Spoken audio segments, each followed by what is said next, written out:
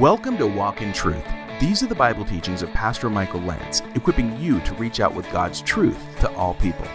Learn more about our live-streamed church services and the podcast when you visit walkintruth.com. Now, here's Pastor Michael and part 2 of his message in Galatians 5 called Freedom's Opportunities.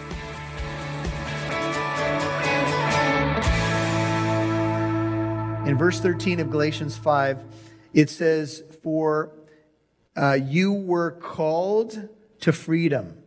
You were called, you could translate this, Galatians 5:13, for the purpose of freedom. God called you to be free. Freedom is your calling. When Jesus called you to himself, he didn't call you to put more weights and burdens on your back, brethren. He didn't call you to end up in some legalistic situation where you walk into a church and so many weights are stacked on your back, you feel like you could never achieve what the expectations are. That's how first century Jews largely felt under the Mosaic law and all the things that have been added to the law. They felt like they could never achieve what was expected of them. They were under burdens and weights, and Jesus said, "Come to me, all you who labor and are heavy laden, and I will give you rest. Learn from me, come to me." See, Jesus removes the weights. He sets a person free. He doesn't want to add burdens into your life. He wants you to be free to serve. As we said several months ago now, or at least weeks ago, freedom is to be free to what you were intended to be. Never was there a person walking the face of the earth so free as Jesus himself. What was he free to do? To honor his Father, to serve other people, to sometimes surprise the religious elite with what he did and how he reached out. And he had stern words for hypocrisy, but words of compassion for any lost sheep who was just willing to give him an audience, willing to say, "I will listen. I want to know how to find life." Freedom is an opportunity. Freedom has a couple of different doors. It's hard to find neutrality with freedom. You either use your freedom for good or for ill, for others and for God and others, or for self. And you may have noticed that our country's become very divided, and even aspects of the church where people talk about, "I'm free, man, so I can do whatever I want." No, freedom is not a license for the flesh. You were called to freedom. Freedom is your calling, brothers and sisters. But you are free to what? Look at the end of 13, brethren. Don't turn your freedom into an opportunity for the flesh. You could say it this way, but for an opportunity to serve one another, or through love, serve one another. Freedom becomes an opportunity to serve. On the night before Jesus died on the cross for his bride, his disciples were arguing about which was going to be the greatest. They were constantly bickering about, positioning themselves for the future kingdom and for who would sit on his right hand and left hand. They were even arguing at the Last Supper. And Jesus stooped down, and you remember that in that great act of humility, he washed their feet.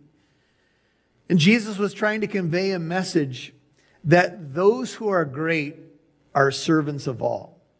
The Lord, the living Lord of the universe, the most fruitful person who ever lived, came to serve. He said, "The Son of Man did not come to be served, but to serve and give his life as a ransom for many." When you and I follow in his train, brethren, we do it by serving one another. And sometimes it's hard to continue to serve. Sometimes you get frustrated. Sometimes you think, well, other people aren't stepping up, so why should I continue to do what I'm doing? Well, here's why. We're a free family, and we model that freedom by serving one another, and people catch the vision of service as they watch it. As they watch it, hopefully, in church leaders. And, of course, modeled in the scriptures by none other than Jesus. Here's a word picture. When the Lord set the people of Israel free from Egyptian bondage, 400 years of Egyptian bondage under Pharaoh, under the taskmasters, he said, "Let my people go."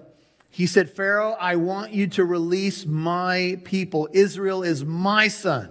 Let my people go. But what was Israel released to do? Out of Egyptian bondage, that they may serve me. You can write down Exodus 4:23, Exodus 20, verses 1 through 6. I want you to let my people go so that they can go to the mountain of God, if you will, and serve me and worship me. You've had them in bondage. You've had them bowing down in some cases to your false gods. I want them free to serve me. Freedom is not to do whatever you want, whenever you want, with whomever you want. That's not freedom. Freedom is to worship the true and living God and to find your life connected so vitally to Him that fruit just blossoms from your life. See, this is what true freedom is. And I fear that we've kind of redefined freedom in maybe political terms or in something else that maybe the society pushes, and we've lost what God says freedom is about. See, freedom is to serve. In fact, the whole law. Now remember, the law has been such a topic in Galatians, right? You can't be saved by the law. Circumcision doesn't save you. If you try to keep the whole law, you're under a curse. But Paul does say this: once you're saved by grace, the whole law, verse 14, is fulfilled in one word. This is an astonishing statement, but here it is. In the statement, you shall love your neighbor as yourself. The whole law can be fulfilled in your freedom and in my freedom. You said, but is that a contradiction? Paul's been saying you can't be saved by doing the law. That's right, you can't be saved by doing the law. The law is a schoolmaster to drive us to Jesus. The law is the manifestation, the law manifests sin in our lives. We are under the weight of the law and sin. The law reveals the light of our sin. But remember, Jesus took that off of us. Now the law can be fulfilled once we're saved by grace. Let's make sure we understand this. By loving. Now, there's something that's missing in verse 14, and I'm sure you probably noticed. Because the two great commandments are to love the Lord your God with all your heart, soul, mind, and strength. You can write down Matthew 22, 36 through 40. And the second is like it from Leviticus 19:18. You shall love your neighbor as yourself. Why did Paul leave out part A and only mention part B, loving our neighbor as ourselves? Well, because part A is assumed. That is, if you love God with everything that you are, then inevitably the fruit will be that you'll love others. See, when the love of God is the fruit pouring through your life, you're going to love others. So it's assumed. But here's something else. It would seem that the Galatians were destroying one another because of the false teaching that had come into the church and because of the normal things that we all wrestle with. In fact, they were biting and devouring one another. I can't help but think of the times that we're in right now. It's probably brought the best and the worst out in people. The best has been, people checking on elderly neighbors helping each other, people reaching out to the hurting. Many good deeds done by first responders and medical staff going into hospitals at their own personal risk. There's been a lot of beautiful, wonderful stories of self-sacrifice. On the flip side, don't forget when this first started happening, the rush on stores, people gobbling up everything they could get, including toilet paper for some bizarre reason, and very self-consumed actions, which we've seen on, Black Fridays. And, you got to wonder when the Lord looks down at the U.S. in the last couple of decades and sees more and more infringement from our wants and desires infringing on us, thinking about national holidays and seeking the Lord. Sometimes I wonder why He hasn't judged us sooner, if you know what I'm saying. And I'd be careful to say God's allowed this for His own divine purposes, but you know what I'm saying. We can see how we can take so many things for granted and we can crowd out God. And so here's what was happening in the life of the Galatian church And Paul says it this way. He says, if you bite and devour one another, take care, brethren, lest you be consumed by one another.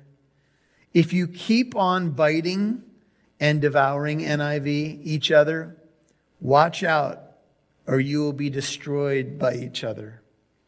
See, what was happening in the Galatian congregation is that there was a destruction going on. In 1 John 4, 20 and 21, John says, if someone says, I love God and hates his brother, he's a liar. For the one who does not love his brother whom he has seen cannot love God whom he has not seen. And this commandment we have from him, 1 John 4:21, that the one who loves God should love his brother also. See, the best thing that we can do with our lives as we love God is love one another. The classic story is told of the Good Samaritan in Luke 10, verses 25 through 37. And I think it's relevant here. And maybe we'll do a little less of our Galatian verses because I want you to see this story. This is Luke chapter 10, verse 25. How do we love our neighbor as ourselves? What should we do? You might be looking for some practicals as you turn to Luke chapter 10. One thing that we can do is pray for one another. I think there's 59 one another commands in the New Testament. We can love each other. We can forgive each other. If we've been wounded by somebody else or wounded someone, this would be a great time to forgive. This would be a great time to be praying for reconciliation in relationships. This is a great time to say love doesn't get caught up in the little weaknesses of everybody. Love covers a multitude of sins. There's a number of ways that we can be loving each other. But here's Luke 10, verse 25. A lawyer, Luke 10:25, stood up. A lawyer is a scribe or an expert in the Mosaic law of the day, not a lawyer as we would know it. He stood up and put Jesus to the test. He said, Teacher, what shall I do to inherit eternal life? You'll hear more from Pastor Michael in a moment. Join Pastor Michael Lance at the next 633 event about navigating the times we are now living in with the coronavirus. We have this tremendous panel. These are professors from Biola University, like Dr. Jacob Daniel, Dr. Jim Johansson, and Tony Costello, who has an MA degree in apologetics and in theology. Some brilliant theologians. Mike Massaro, the voice of Walk in Truth, and yours truly, Pastor Michael Lance, will be there. We'll be part of a panel to take your questions and to help you navigate the times. Navigating the Times will be live streamed on the Living Truth Christian Fellowship YouTube channel on Sunday, May 17th at 6:33 p.m. Subscribe for free today so you know when we're live. Visit walkintruth.com and click on church. That's walkintruth.com and click on church. Hey, Shane Lance here, and I wanted to take a quick moment and encourage you to subscribe to our devotional called A Step Closer. This is a quick read from Scripture with a little bit of commentary, and it's a great way to keep you growing in your walk with the Lord. In our crazy society right now, with all the things we jam-pack into our schedule, I'll be the first to admit that sometimes it's hard to find time to study God's Word. But it is so important as we grow in our relationship with the Lord to study His Word. It's such a vital aspect to our walk.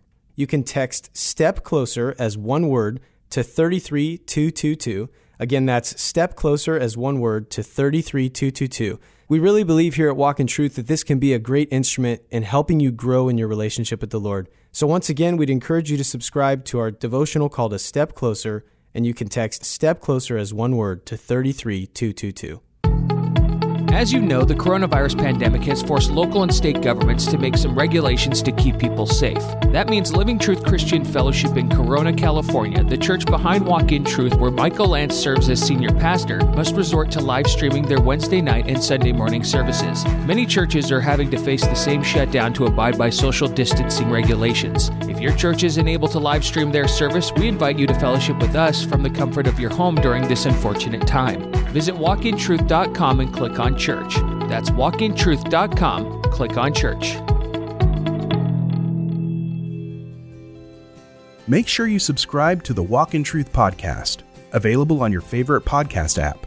Now, back to Pastor Michael Lance, right here on Walk in Truth. This is Luke chapter 10, verse 25. How do we love our neighbor as ourselves? What should we do? You might be looking for some practicals as you turn to Luke chapter 10. One thing that we can do is pray for one another. I think there's 59 one another commands in the New Testament. We can love each other. We can forgive each other.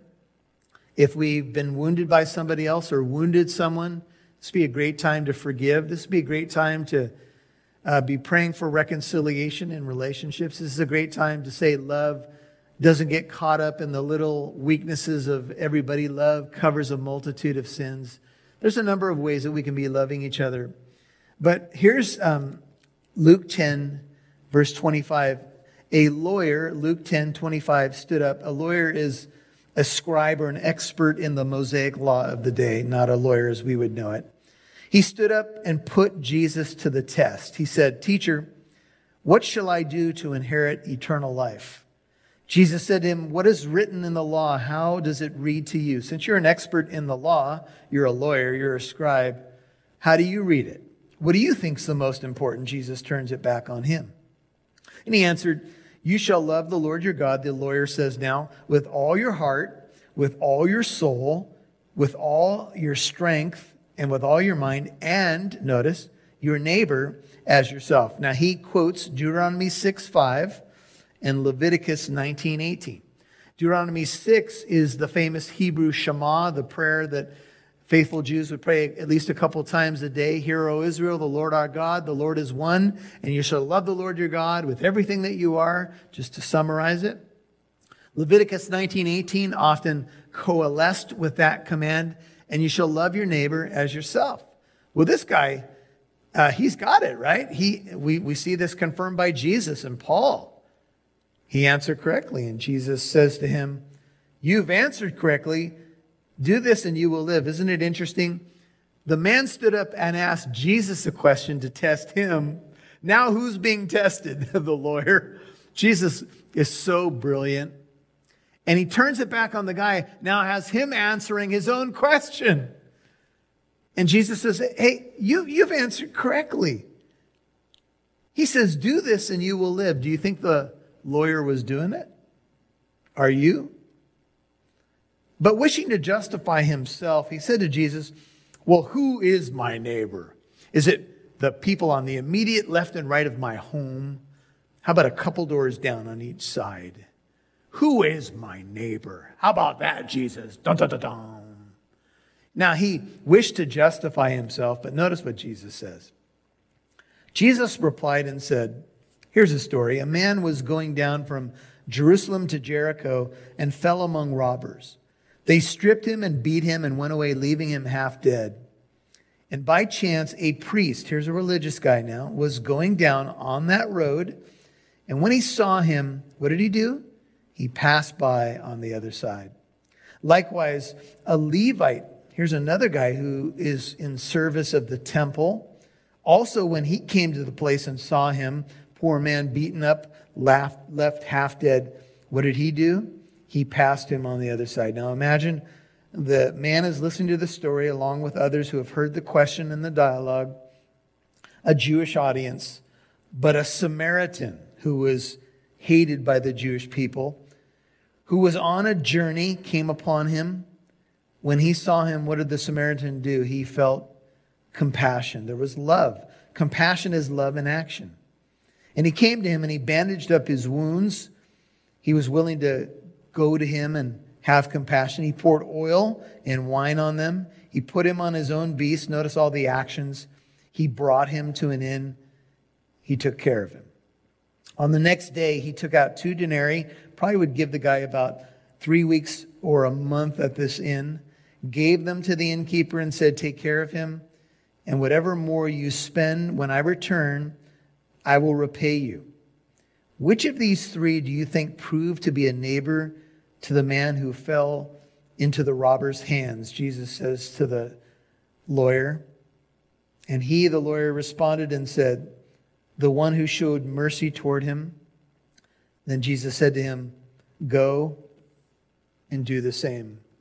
It would have been hard for the man to say the one who showed mercy was the Samaritan man, because there was such a racial conflict going on at the time.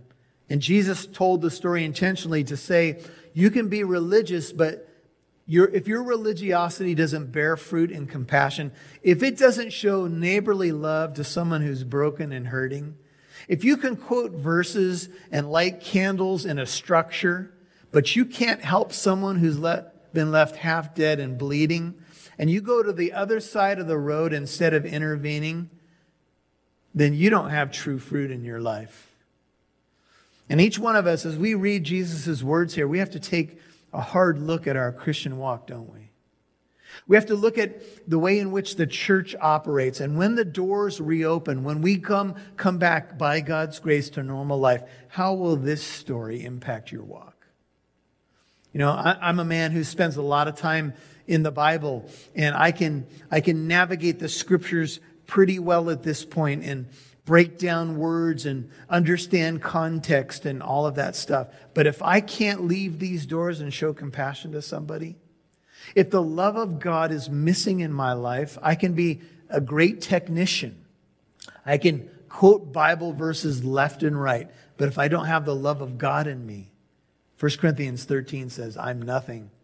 I could have all wisdom and all knowledge. I could offer myself in martyrdom. I could have every spiritual gift, have all the eloquence of angelic voices in heavenly halls. I could sing with the best of them. But if I don't have love, I'm nothing. And it profits me nothing. Could it be, brethren, that during this time God is saying to us that the biggest missing piece in my church in these times is that they've left their first love? That they are good at doctrine, they're good at this, good at that. Not that we shouldn't be, we should. But what kind of outreach does God have for us when we return? What's He calling you to do and me to do? You know, we struggle within the church just to get people to teach Sunday school. Let's be honest, a lot of the time, to keep all the standard ministries, back to Galatians, going. And there's some heart searching that I've been doing, and I pray that you've been doing. And here's what's happening in the Galatian church, and this is what happens when we get caught up in the flesh, is we start making it about us, and we start, instead of bearing fruit, instead of building others up, we start chewing into them. Check this out. This is verse 15, and we'll just go up to verses 15 and 16 this morning. It says, if you bite and devour one another, take care lest you be consumed by one another. If you keep on biting and devouring each other, watch out. You will be destroyed by each other. The flesh can be utterly ruthless, and if we're tree B, if we are so consumed about ourselves, instead of edifying, we start hurting other people. And this can happen in the best of churches. Biting and devouring. These are strong terms. In fact, these are terms, if you look them up in a Greek lexicon, for the ruthless behavior of animals as they are fighting, like cats and dogs, you could say. The words here speak of animals, biting and devouring, engaged in the fury of a deadly struggle. If you've ever seen it before, if two dogs fight and are going at it and they begin to bite each other, or maybe even something even worse, it's ugly. Join Pastor Michael Lance at the next 633 event about navigating the times we are now living in with the coronavirus. We have this tremendous panel. These are professors from Biola University, like Dr. Jacob Daniel, Dr. Jim Johansson, and Tony Costello, who has an MA degree in apologetics and in theology. Some brilliant theologians. Mike Massaro, the voice of Walk in Truth, and yours truly, Pastor Michael Lance, will be there. We'll be part of a panel to take your questions and to help you navigate the times. Navigating the Times will be live streamed on the Living Truth Christian Fellowship YouTube channel on Sunday, May 17th at 6:33 p.m. Subscribe for free today so you know when we're live. Visit walkintruth.com and click on church. That's walkintruth.com and click on church. You've been listening to Freedom's Opportunities, Part 2 on Walk in Truth, Pastor Michael's teaching in Galatians 5. If you'd like to watch the video of this teaching, go ahead and subscribe to the Living Truth Christian Fellowship YouTube channel. Just visit walkintruth.com and click on Church. That's walkintruth.com, click on Church. Also, when you subscribe to the channel, make sure you click the little bell icon so that you're notified every time Pastor Michael goes live. For example, like this Sunday when Pastor Michael goes live for our Sunday morning church service. That will start at 10 a.m. Pacific time, so join us. Again, you can find the Living Truth Christian Fellowship YouTube channel when you visit walkintruth.com and click on Church. I'm Mike Massaro. Thanks for listening to Walk in Truth. Have a great weekend. We'll talk to you next week. Remember, our goal is to reach out with God's truth to encourage, teach, and bless you during a time of hardship.